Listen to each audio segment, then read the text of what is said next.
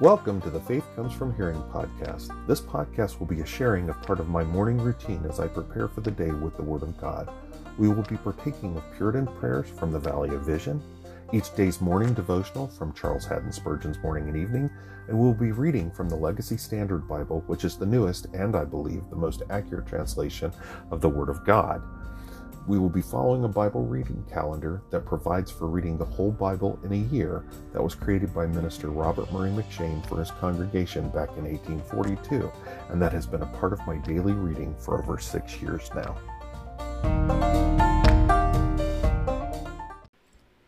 Good morning and welcome to the morning segment of the Thursday, November 9th episode of the Faith Comes From Hearing podcast. I'm Wayne Floyd, your host. Faith Comes From Hearing podcast is a humble member of the Christian podcast community. You can find us over at christianpodcastcommunity.org. A lot of great listening over there. Over 60 well-curated podcasts, wide variety of topic areas, all approached from a biblical worldview. I will guarantee you're going to find something over there to listen to, and there's a really good possibility that you'll find more over there to listen to then you actually have time to listen to it in. All right, well, it's Thursday. We've gotten over the middle of the week, so we're going to go ahead and do our Bible reading, and then we're moving on into John chapter 15 for the evening segment. So let's go ahead and open up with the fifth day morning prayer. It's called the Giver. Let's pray. Creator, upholder, and proprietor of all things, we cannot escape from thy presence and control, nor do we desire to do so. Our privilege is to be under the agency of thy omnipotence, righteousness, wisdom, patience, mercy, and grace. For thou art love with more than parental affection. We admire thy goodness, stand in awe of thy power, abase ourselves before thy purity. It is the discovery of thy goodness alone that can banish our fear, allure us into thy presence, help us to bewail and confess our sins. We review our past guilt, and are conscious of present unworthiness. We bless thee that thy steadfast love and attributes are essential to our happiness and hope. Thou hast witnessed to us thy grace and mercy in the bounties of nature, in the fullness of thy providence, in the revelations of Scripture, in the gift of thy Son, and the proclamation of the gospel. Make us willing to be saved in thy own way, perceiving nothing in ourselves but all in Jesus. Help us not only to receive him, but to walk in him, depend upon him, commune with him, follow him as dear children, imperfect but still pressing forward, not complaining of labor but valuing rest, not murmuring under trials but thankful for our state, and by so doing let us silence the ignorance of foolish men. Amen. All right, and our devotion this morning, the text for it is from Colossians 2:6. So walk ye in him. If we have received Christ himself in our inmost hearts, our new life will manifest its intimate acquaintance with him by a walk of faith in him. Walking implies action. Our religion is not to be confined to our closet. We must carry out into practical effect that which we believe. If a man walks in Christ, then he so acts as Christ would act. For Christ being in him, his hope, his love, his joy, his life, he is the reflex of the image of Jesus. And men say of that man, he is like his master. He lives like Jesus Christ. Walking signifies progress. So walk ye in him. Proceed from grace to grace. Run forward until you reach the uttermost degree of knowledge that a man can attain concerning our beloved. Walking implies continuance. There must be a perpetual abiding in Christ. How many Christians think that in the morning and evening they ought to come into the company of Jesus, and may then give their hearts to the world all the day? But this is poor living. We should always be with him, treading in his steps and doing his will. Walking also implies habit. When we speak of a man's walk and conversation, we mean his habits, the constant tenor of his life. Now, if we sometimes enjoy Christ and then forget him, sometimes call him ours, and anon lose our hold, that is not a habit. We do not walk in him. We must keep to him, cling to him, never let him go, but live and have our being in him. As ye have received Christ Jesus the Lord, so walk ye in him. Persevere in the same way in which ye have begun. And as at the first Christ Jesus was the trust of your faith, the source of your life, the principle of your action, and the joy of your spirit. So let him be the same till life's end, the same when you walk through the valley of the shadow of death, and enter into the joy and the rest which remain for the people of God. O Holy Spirit, enable us to obey this heavenly precept. All right, so our reading for the day is going to be Ezekiel 20, Hebrews 9 verses 11 through 28, Psalm 107, and Proverbs 27 verse 11. So Ezekiel 20, hear the word of the Lord. Now it happened in the 7th year, in the 5th month, on the 10th of the month, that some of the elders of Israel came to inquire of Yahweh, and sat before me. And the word of Yahweh came to me, saying, Son of man, speak to the elders of Israel, and say to them, Thus says Lord Yahweh, Do you come to inquire of me? As I live, declares Lord Yahweh, I will not be inquired of by you. Will you judge them? Will you judge them, Son of man? Make them know the abominations of their fathers, and say to them, Thus says Lord Yahweh, On the day when I chose Israel, and swore to the seed of the house of Jacob, and made myself known to them in the land of Egypt, when I swore to them, saying, I am Yahweh your God. On that day I swore to them to bring them out from the land of Egypt into a land that I had selected for them, flowing with milk and honey, which is the glory of all lands. I said to them, Cast away, each of you, the detestable things of his eyes, and do not defile yourselves with the idols of Egypt. I am Yahweh, your God. But they rebelled against me, and were not willing to listen to me. Each one did not cast away the detestable things of their eyes, nor did they forsake the idols of Egypt. Then I said I would pour out my wrath on them, to spend my anger against them in the midst of the land of Egypt. But I acted for the sake of my name, that it should not be profaned in the sight of the nations among whom they lived, in whose sight I made myself known to them, by bringing them out of the land of Egypt. So I took them out of the land of Egypt, and brought them into the wilderness. I gave them my statutes, and made them know my judgments, which if a man does them, he will live by them. And I also gave them my Sabbaths, to be a sign between me and them, that they might know that I am Yahweh who sanctifies them. But the house of Israel rebelled against me in the wilderness. They did not walk in my statutes, and they rejected my judgments, which, if a man does them, he will live by them, and my Sabbaths they greatly profaned. Then I said I would pour out my wrath on them in the wilderness to completely destroy them. But I acted for the sake of my name, that it should not be profaned in the sight of the nations, before whose sight I had brought them out. Also I swore to them in the wilderness that I would not bring them into the land which I had given them, flowing with milk and honey, which is the glory of all lands, because they rejected my judgments. And as for my statutes, they did not walk in them. They even profaned my Sabbaths, for their heart continually walked after their idols. Yet my eye had pity on them rather than bringing them to ruin, and I did not make of them a complete destruction in the wilderness. I said to their children in the wilderness, Do not walk in the statutes of your fathers, and do not keep their judgments, and do not defile yourselves with their idols. I am Yahweh your God. Walk in my statutes, and keep my judgments, and do them. Keep my Sabbaths holy, and they shall be a sign between me and you, that you may know that I am Yahweh your God. But the children rebelled against me. They did not walk in my statutes, nor were they careful to do my judgments, which if a man does them, he will live by them. They profaned my Sabbaths. So I said I would pour out my wrath on them, to spend my anger against them in the wilderness. But I turned back my hand, and acted for the sake of my name, that it should not be profaned in the sight of the nations in whose sight I had brought them out.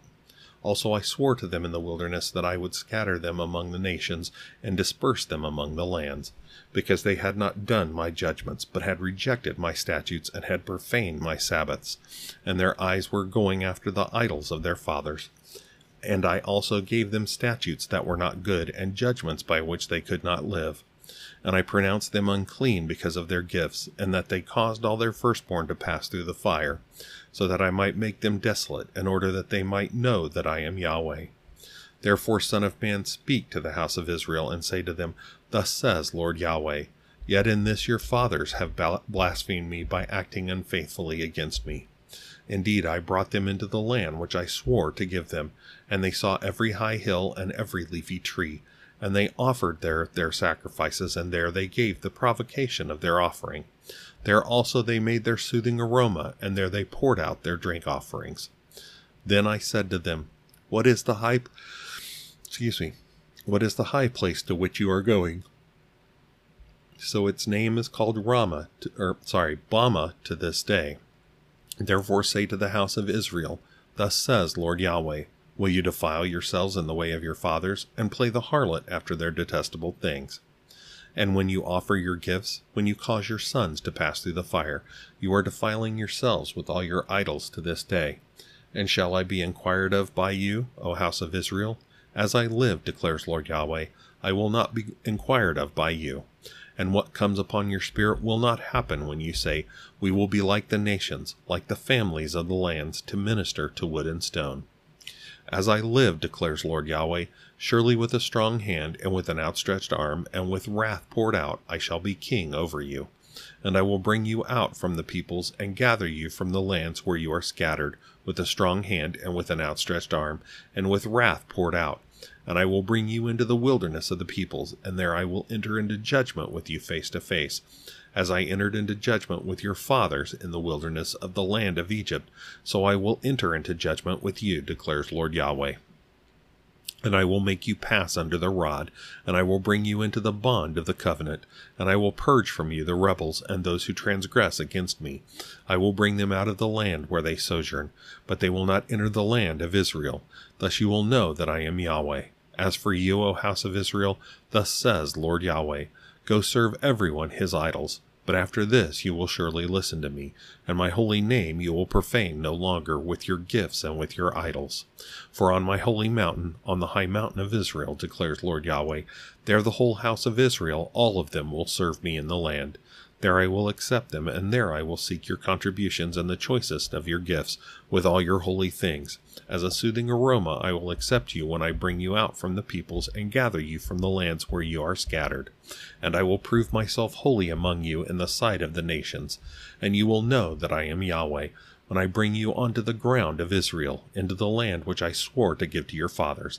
And there you will remember your ways and all your deeds with which you have defiled yourselves, and you will loathe yourselves to your own faces for all the evil things that you have done. Then you will know that I am Yahweh, when I have dealt with you for my name's sake, not according to your evil ways or according to your corrupt deeds, O house of Israel, declares Lord Yahweh. Now the word of Yahweh came to me, saying, Son of man, set your face toward Teman, and speak, dripping out words, against the south, and prophesy against the forest land of the Negev. And say to the forest of the Negev, Hear the word of Yahweh. Thus says Lord Yahweh, Behold, I am about to kindle a fire in you, and it will consume every green tree in you, as well as every dry tree. The blazing flame will not be quenched, and the whole surface from south to north will be scorched by it. And all flesh will see that I, Yahweh, have made it burn. It shall not be quenched. Then I said, Ah, Lord Yahweh, they are saying of me, Is he not just speaking parables? All right, Hebrews 9, verses 11 through 28. But when Christ appeared as a high priest of the good things to come, he entered through the greater and more perfect tabernacle, not made with hands, that is to say, not of this creation, and not through the blood of goats and calves, but through his own blood. He entered the holy places once for all, having obtained eternal redemption. For if the blood of goats and bulls and the ashes of a heifer sprinkling those who have been defiled sanctify for the cleansing of the flesh, how much more will the blood of Christ, who through the eternal Spirit offered himself without blemish to God, cleanse your conscience from dead works to serve the living God? And for this reason he is the mediator of a new covenant, so that since a death has taken place for the redemption of the trespasses that were committed under the first covenant, those who have been called may receive the promise of the eternal inheritance. For where a covenant is, there must of necessity be a death of the one who made it. For a covenant is valid only when men are dead, for it is never in force while the one who made it lives. Therefore not even the first covenant was inaugurated without blood.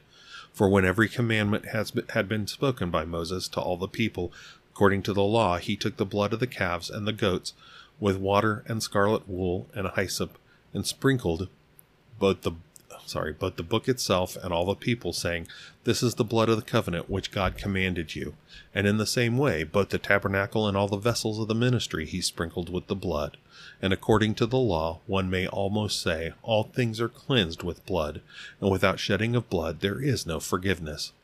Therefore it was necessary for the copies of the things in the heavens to be cleansed with these, but the heavenly things themselves with better sacrifices than these. For Christ did not enter holy places made with hands, mere copies of the true ones, but into heaven itself, now to appear in the presence of God for us. Nor was it that he would offer himself often, as the high priests enter the holy places year by year, with blood that is not his own. Otherwise he would have needed to suffer often since the foundation of the world. But now, once at the consummation of the ages, he has been manifested to put away sin by the sacrifice of himself. And inasmuch as it is appointed for men to die once, and after this comes judgment, so Christ also, having been offered once to bear the sins of many, will appear a second time for salvation without reference to sin, to those who eagerly await him. Psalm 107. O give thanks to Yahweh, for he is good, for his loving kindness endures forever. Let the redeemed of Yahweh say so, whom he has redeemed from the hand of the adversary, and gathered from the lands, from the east and from the west, from the north and from the south. They wandered in the wilderness along the way of the wasteland. They did not find an inhabited city. Hungry and thirsty, their soul fainted within them. Then they cried out to Yahweh in their trouble. He delivered them out of their distresses. He led them by a straight way, to go to an inhabited city. Let them give thanks to Yahweh for his loving kindness, and for his wondrous deeds to the sons of men. For he has satisfied the thirsty soul, and the hungry soul he has filled with what is good. There were those who inhabited darkness and the shadow of death, prisoners in affliction and irons, because they had rebelled against the words of God, and spurned the counsel of the Most High. So he subdued their heart with labor. They stumbled, and there was none to help. Then they cried out to Yahweh in their trouble. He saved them out of their distresses. He brought them out of darkness and the shadow of death, and broke their bands apart. Let them give thanks to Yahweh for his loving kindness, and for his wondrous deeds to the sons of men. For he has shattered the doors of bronze, and cut through the bars of iron.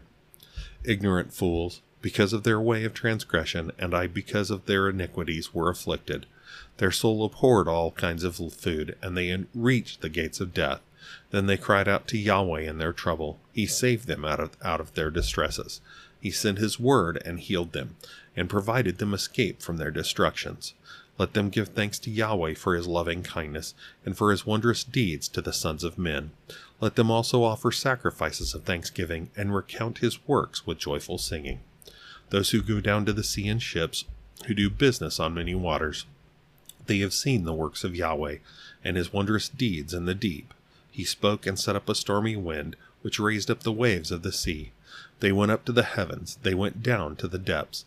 Their soul melted away in the calamity. They staggered and swayed like a drunken man, and all their wisdom was swallowed up. Then they cried to Yahweh in their trouble, and he brought them out of their distresses. He caused the storm to stand still, so that its waves were hushed. Then they were glad because they were quiet, so he led them to their desired haven. Let them give thanks to Yahweh for his loving kindness, and for his wondrous deeds to the sons of men. Let them exalt him also in the assembly of the people, and praise him at the seat of the elders. He makes rivers into wilderness, and springs of water into a thirsty ground, a fruitful land into a salt waste, because of the evil of those who inhabited it. He makes a wilderness into a pool of water, and a dry land into springs of water. And there he causes the hungry to inhabit, so that they may establish an inhabited city, and sow fields and plant vineyards, and produce a fruitful harvest. Also he blesses them, and they multiply greatly, and he does not let their cattle decrease. But when they decrease and are bowed down, through oppression, evil, and sorrow, he pours contempt upon nobles, and makes them wander in a pathless void. But he sets the needy securely on high, away from affliction, and makes his families like a flock. The upright see it and are glad, but all unrighteousness shuts its mouth. Who is wise, let him keep these things, and carefully consider the loving kindnesses of Yahweh. Amen. All right. Proverbs 27:11. Be wise, my son, and make my heart glad. that I may respond with a word to him who reproaches me. All right, well, that is our reading for the day. Again, I continue to pray that this time together helps to keep you saturated in the Word. I hope you have yourself a wonderful day. I would continue to implore you to do all that you do for the glory of God, and I hope to see you for the evening segment. Let's go ahead and close out with prayer. The one we're going to close out with is called Self-Knotting. Let's pray. O Lord, help me to approach Thee with becoming conception of Thy nature, relations, and designs. Thou inhabitest eternity, and my life is nothing before Thee. Thou dwellest in the highest heaven, and this cannot contain Thee. I live in a house of clay. Thy power is almighty. I am crushed before the moth. Thy understanding is infinite. I know nothing as I ought to know. Thou canst not behold evil. I am vile. In my ignorance, weakness, fears, depressions, may Thy Spirit help my infirmities with supplies of wisdom, strength, and comfort. Let me faithfully study my character, be willing to bring it to light, observe myself in my trials, judge the reality and degree of my grace, consider how I have been ensnared or overcome. Grant that I may never trust my heart, depend upon any past experiences, magnify any present resolutions, but be strong in the grace of Jesus, that I may know how to obtain relief from a guilty conscience, without feeling reconciled to my imperfections. Sustain me under my trials, and improve them to me. Give me grace to rest in Thee, and assure me of deliverance. May I always combine Thy majesty with Thy mercy, and connect Thy goodness with Thy greatness. Then shall my heart always rejoice in praises to Thee. Amen. All right. Again, I hope you have yourself a wonderful day, and I hope to see you for the evening segment. Have a good one. God bless.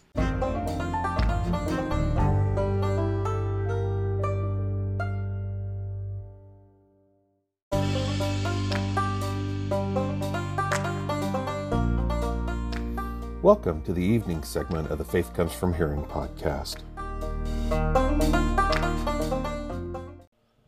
Good evening and welcome to the evening segment of the Thursday, November 9th episode of the Faith Comes From Hearing podcast. I continue to be Wayne Floyd, your host. All right, we're going to be continuing on in our study of the Gospel of John. We're going to be moving on into John chapter 15. John 15, we'll be starting at the beginning of it. So let's go ahead and let's just dive right in. Let's go ahead and open up with prayer. We're going to be opening up with one, of course, like we always do, from Valley of Vision. This one is called Divine Promises. Divine Promises. Let's pray. Glorious Jehovah, my covenant God, all Thy promises in Christ Jesus are yea and amen, and all shall be fulfilled. Thou hast spoken them, and they shall be done, commanded, and they shall come to pass. Yet I have often doubted Thee, have lived at times as if there were no God. Lord, forgive me that death in life, when I have found something apart from Thee, when I have been content with ephemeral things. But through Thy grace I have repented. Thou hast given me to read my pardon in the wounds of Jesus, and my soul doth trust in Him, my God incarnate. The ground of my life, the spring of my hope, teach me to be resigned to Thy will, to delight in Thy law, to have no will but Thine, to believe that everything Thou dost is from my God. Help me to leave my concerns in Thy hands, for Thou hast power over evil, and bringest from it an infinite progression of good, until Thy purposes are fulfilled. Bless me with Abraham's faith, that staggers not at promises through unbelief. May I not instruct Thee in my troubles, but glorify Thee in my trials. Grant me a distinct advance in the divine life. May I reach a higher platform, leave the mists of doubt and fear in the valley, and climb to hilltops of eternal security in Christ, by simply believing He cannot lie or turn from His purpose. Give me the confidence I ought to have in Him, who is worthy to be praised, and who is blessed forevermore. Amen. All right. And our evening devotion from Spurgeon's Morning and Evening, the text is from Isaiah 33:16. His place of defense shall be the munitions of rocks. Bread shall be given him. His waters shall be sure. Do you doubt, O Christian? Do you doubt as to whether God will fulfill His promise? Shall the munitions of rock be carried by storm? Shall the storehouses of heaven fail? Do you think that your heavenly Father, though He knoweth that you have need of food and raiment, will yet forget you? When not a sparrow falls to the ground without your Father, and the very hairs of your head are all numbered, will you mistrust and doubt Him? Perhaps your affliction will continue upon you till you dare to trust your God, and then it shall end. Full many there be who have been tried and sore vexed, till at last they have been driven in sheer desperation to exercise faith in God. And the moment of their faith has been the instant of their deliverance. They have seen whether God would keep his promise or not. Oh, I pray you, doubt him no longer. Please not Satan, and vex not yourself by indulging any more those hard thoughts of God. Think it not a light matter to doubt Jehovah. Remember, it is a sin, and not a little sin either, but in the highest degree criminal. The angels never doubted him, nor the devils either. We alone, out of all the beings that God has fashioned, dishonor him by unbelief and tarnish his honor by mistrust. Shame upon us for this. Our God does not deserve to be so basely suspected. In our past life, we have proved him to be true and faithful to his word, and with so many instances of his love and of his kindness as we have received and are daily receiving at his hands, it is base and inexcusable that we suffer a doubt to sojourn within our heart. May we henceforth wage constant war against doubts of our God, enemies to our peace and to his honor, and with an unstaggering faith believe that when what he has promised he will also perform. Lord, I believe, help thou mine unbelief. That's one of my favorite verses because I feel it so often that I need my unbelief to be helped, because that's where I stagger the most. All right, well, so we have moved into John chapter 15. We're there. We've finally gotten through the first 14 chapters of John. And I know the end of the 14th one felt like it was very, very long, considering we took almost 2 weeks dealing with 5 verses. So I'm sorry, I know it was long, but I felt we really needed to break it down that way and deal with it that way. So again, we move into John chapter 15 now again. And so, okay, so let's do a few things. Okay. So a little context, and I'm going to do this fast.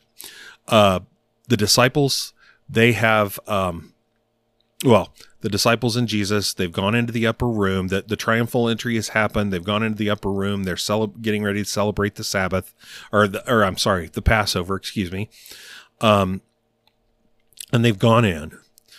And Jesus has washed their feet. He's told them somebody's going to betray him. He's told them Peter's going to deny him. He sent Judas on to go ahead and betray him. Satan has entered Judas. And from what we get from John's verses, it seems like that John the Apostle's the only one who really caught the fact that Jesus was identifying Judas as the one that was going to betray him.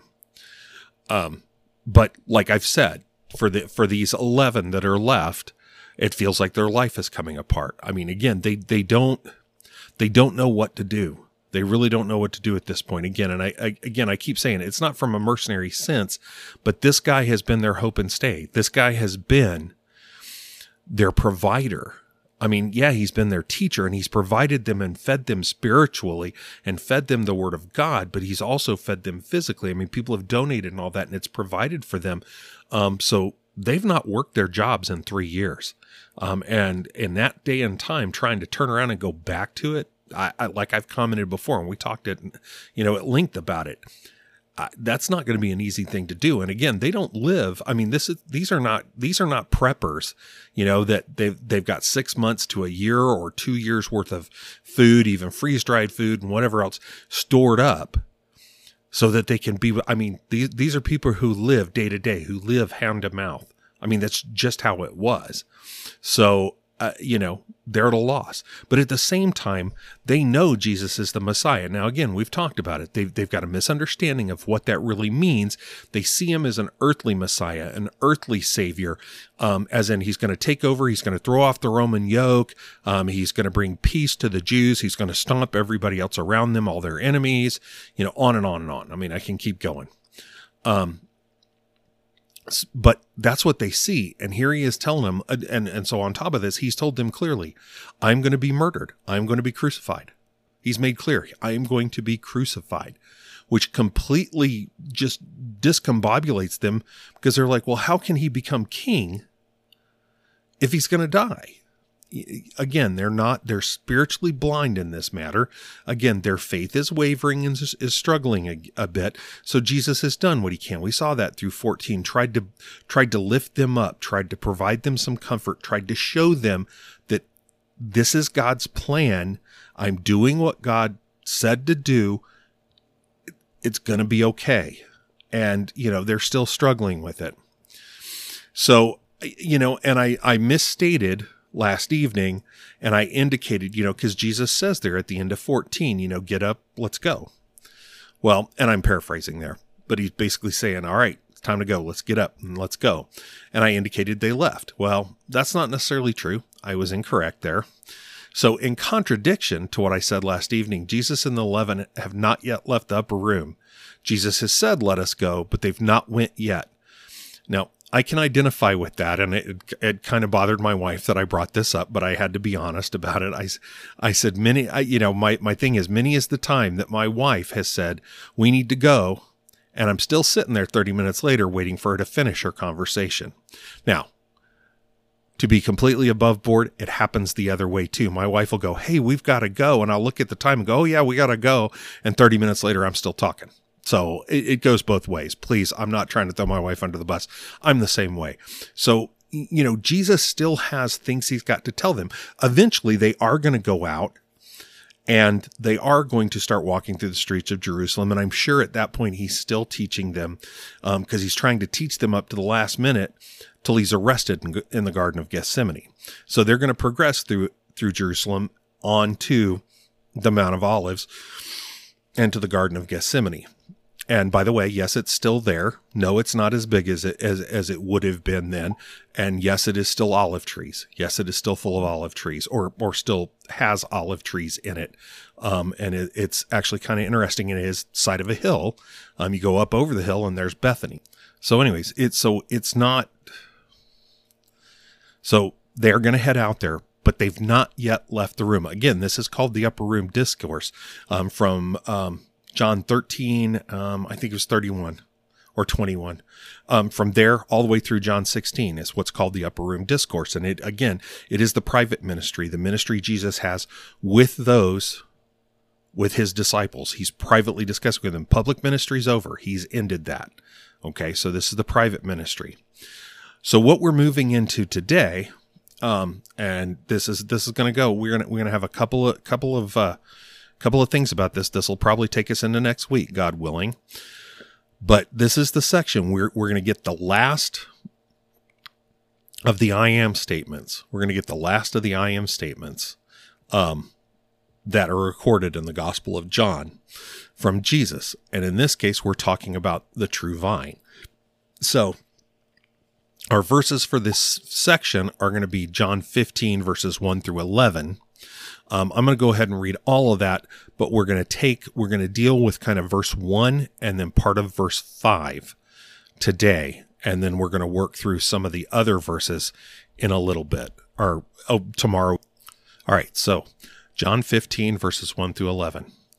I am the true vine, and my Father is the vine grower. Every branch in me that does not bear fruit, he takes away, and every branch that bears fruit, he cleans it so that it may bear more fruit. You are already clean because of the word which I have spoken to you. Abide in me, and I in you. As the branch cannot bear fruit from itself unless it abides in the vine, so neither can you unless you abide in me. I am the vine, you are the branches. He who abides in me, and I in him, he bears much fruit, for apart from me you can do nothing. If anyone does not abide in me, he is thrown away as a branch and dries up, and they gather them and cast them into the fire, and they are burned. If you abide in me, and my words abide in you, ask whatever you wish, and it will be done for you. My Father is glorified by this, that you bear much fruit, and so prove to be my disciples. Just as the Father has loved me, I have also loved you. Abide in my love. If you keep my commandments, you will abide in my love, just as I have kept my Father's commandments and abide in his love. These things I have spoken to you so that my joy may be in you and that your joy may be complete. So, like I said, this is the section about I am the true vine. And again, Jesus has used many analogies here. So, this is not a new thing. Used many analogies to describe the relationship of God with his people. He's talked about the father and the children, the shepherd and the sheep. And he's talked about himself as shepherd as well, because he's God incarnate. He's talked about him as king and subjects. He talks about himself and us as the head and the body. So there's been any number of analogies he used. Well, so what he's going to use in these verses is he's going to talk about the vine and the branches. The vine and the branches. So that's the overall title for this section, the vine and the branches.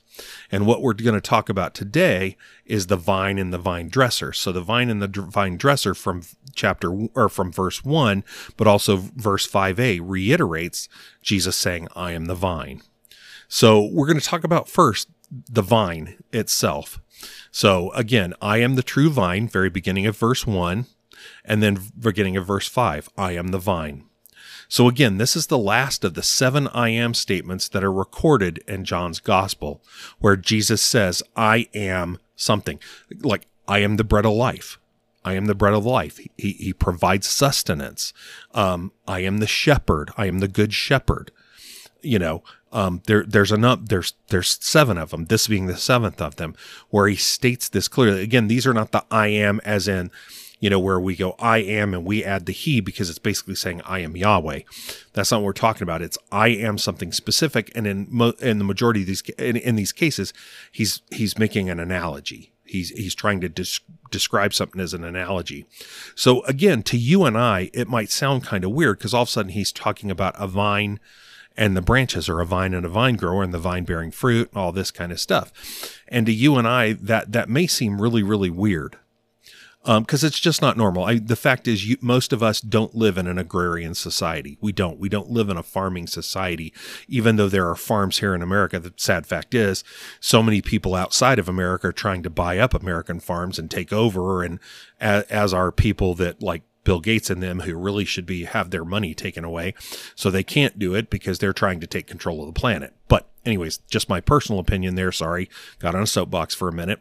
But again, you and I on a daily basis don't typically deal with that unless you like to garden a bit. But even then, it's kind of on a limited basis. But on top of that, the vine imagery was not new in the first century, not in first century Israel. It was very old for the Jewish people, as it can be found in the Old Testament. The Old Testament speaks of Israel as God's vine. Psalm 80 verse 8. You removed a vine from Egypt, you drove out the nations, and then you planted it. This is speaking of God taking the Jews out of Egypt and eventually planting them in the promised land between the sea and the Jordan River, and what was Israel. Jeremiah 2:21. Yet I planted you a choice vine, a completely true seed. How then have you turned yourself before me into the degenerate shoots of a foreign vine? So God is indicating through Jeremiah that he planted them in the promised land as a choice vine, as his choice vine. Yet they've turned away from him. They've chased after other gods, so they've become foreign. And they become the shoots of a foreign vine, a vine alien to God. Again, this is not another of God. It's something completely alien to God. That's what that foreign vine, that mean the foreign there, the Hebrew there, is very clear that it is an alien vine, something alien to God. Okay? Hosea 10:1. Israel is a luxuriant vine. He produces fruit for himself. The more abundant his fruit, the more altars he abounded. The better his land, the better he made the sacred pillars. So God is actually lamenting here. I mean, it sounds like, oh, everything's great, except the problem is really what he's doing is lamenting the fact that as God has made Israel prosperous and turned them into a luxuriant vine, the more they're able to produce, the more they become confident in and of themselves. And the more altars he abounded. These are not altars of God. That's not what we're talking about. The better his land, the better he made the sacred pillars. He makes sacred pillars. These are not pillars for the worship of God. So they've turned away from God. Isaiah 27, 2-6. In that day, a vineyard of delight, sing of it. I, Yahweh, am its keeper. I water it every moment, lest anyone damage it. I keep it night and day. I have no wrath. Who would ever give me briars and thorns in the battle? I would step on them. I would burn them completely. Or let him rely on my strong defense. Let him make peace with me. Let him make peace with me. In the days to come, Jacob will take root. Israel will blossom and bud, and they will fill the whole world with produce. So again, in this case, he's talking about them coming back and being fruitful. But Israel's rejection, and honestly, one of the best right here, and I always think of this, and then I think there's actually a New Testament story we're going to read in just a minute. Same thing. But Israel's rejection of God's care is best shown in Isaiah 5, verses 1 through 7. I've heard a wonderful sermon on this by John MacArthur that is just awesome. But Isaiah 5, verses 1 through 7, and this really speaks of it here. Let me sing now for my well-beloved, a song of my beloved concerning his vineyard. My well-beloved had a vineyard on a fertile hill. He dug it all around, removed its stones, and planted it with the choicest vine. And he built a tower in the middle of it, and also hewed out a wine vat in it. Then he hoped for it to produce good grapes, but it produced only worthless ones. So now, O inhabitants of Jerusalem and men of Judah, please judge between me and my vineyard. What more was there to do for my vineyard that I have not done in it? Why, when I hoped for it to produce good grapes, did it produce worthless ones? So now let me tell you what I am going to do to my vineyard. I will remove its hedge, and it will be consumed. I will break down its wall, and it will become trampled ground. I will lay it waste. I will not be pruned. It will not be pruned or hoed, but briars and thorns will come up. I will also command the clouds to rain no rain on it. For the vineyard of Yahweh of hosts is the house of Israel, and the men of Judah his delightful plant. Thus he hoped for justice, but behold bloodshed, for righteousness, but behold a cry of distress. And again, this is speaking clearly. I mean, obviously, the choicest vine that was placed there was Israel. And with all the care he gave it, Israel continued to turn from him. I mean, and produce bad fruit, not good grapes. So very, very clear. And I mean, it's very, very clear agrarian analogy of what they had turned into. So, but sad thing is, you get to first century Israel, and you can tell that the religious elite, the Pharisees and the Sadducees, chief priests and scribes, did not see that as describing themselves. It did, but they didn't see it as describing themselves. Just a minute, I need a drink. But we see Jesus tell a very similar story in the New Testament, in Matthew 21, verses 33 through 43. So I'm going to read that one. Listen to another parable. There was a landowner who planted a vineyard and put a wall around it and dug a wine press in it and built a tower and rented it out to vine growers and went on a journey. Now when the harvest time approached, he sent his slaves to the vine growers to receive his fruit. And the vine growers took his slaves and beat one and killed another and stoned a third. Again he sent another group of slaves larger than the first, and they did the same thing to them. But afterward he sent his son to them, saying, They will respect my son. But when the vine growers saw the son, they said among themselves, This is the heir. Come, let us kill him and seize his inheritance. And they took him and threw him out of the vineyard and killed him. Therefore, when the owner of the vineyard comes, what will he do to those vine growers? They said to him, He will bring those wretches to a wretched end, and will rent out the vineyard to other vine growers who will pay him the proceeds at the proper season. So Jesus responded to them. He said to them, Did you never read in the scriptures? The stone which the builders rejected, this became the chief cornerstone. This came about from the Lord, and it is marvelous in our eyes. Therefore I say to you, the kingdom of God will be taken away from you and given to a nation producing the fruit of it. Again, Jesus is making clear in this case, the vine growers, they're the vine dressers. They are not showing reverence to God. They are not continuing to worship God. They are absolutely certain that, they've provided for themselves. They're owed this. They don't owe anything to him. And so they killed his prophets, which is historically accurate. And with the son, he's speaking of himself. He is that chief cornerstone, the stone which the builders rejected. The builders being the Pharisees, the Sadducees, the chief priests, the scribes. They've rejected Jesus. That's what he's saying. So he's being clear that the kingdom of God is being taken away from them. So Israel obviously is the empty vine. It has made itself that way. And as I've said before, they had turned their religion, their belief system that God had handed down, into a false religion. So they were vines which produce no fruit. So Jesus Christ is the true vine, and through him all the blessings will now come. True, here in the true, and the word true here, I am the true vine, in the Greek there is referring to what is real, what is perfect, what is genuine.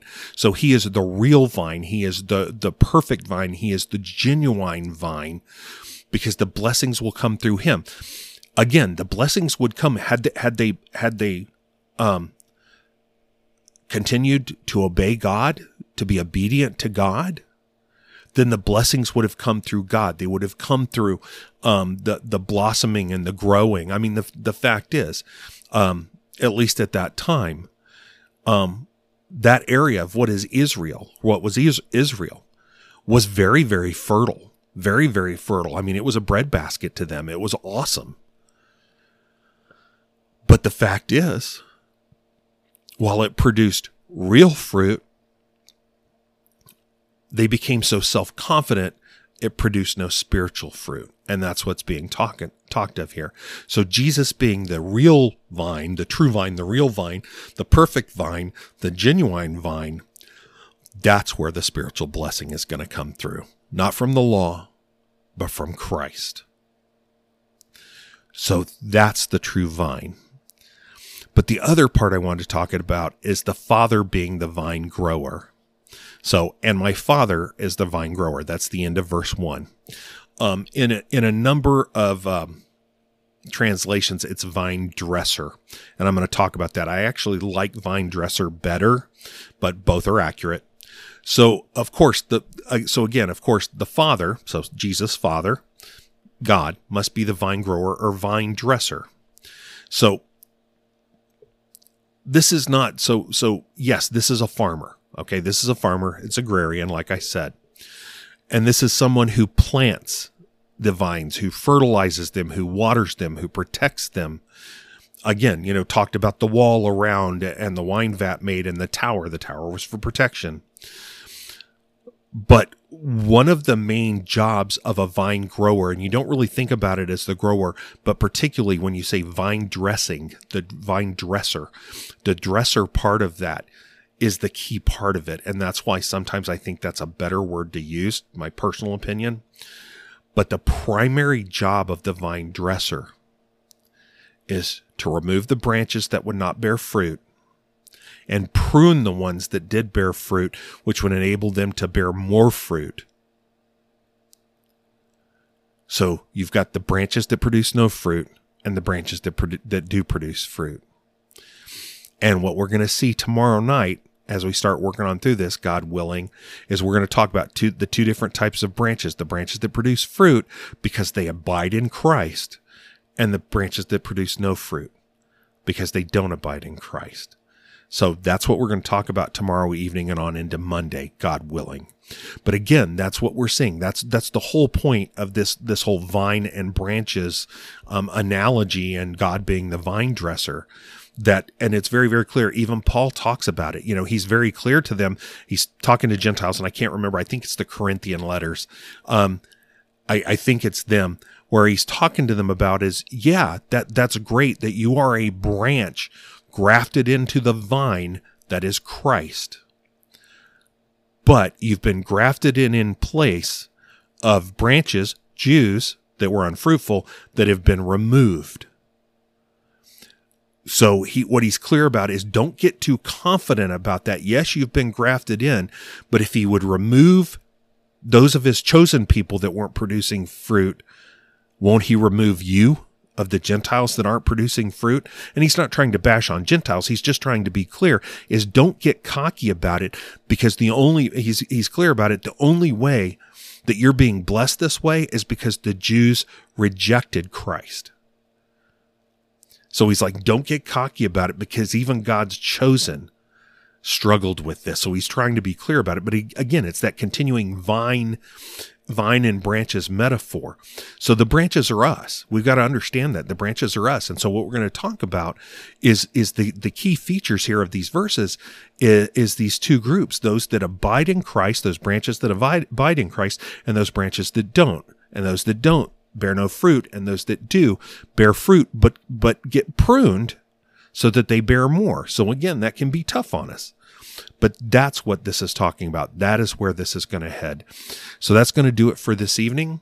Thank you for coming and spending this time with me. I continue to pray that it helps to keep you, helps to improve your knowledge of the Scripture and helps you to grow in that.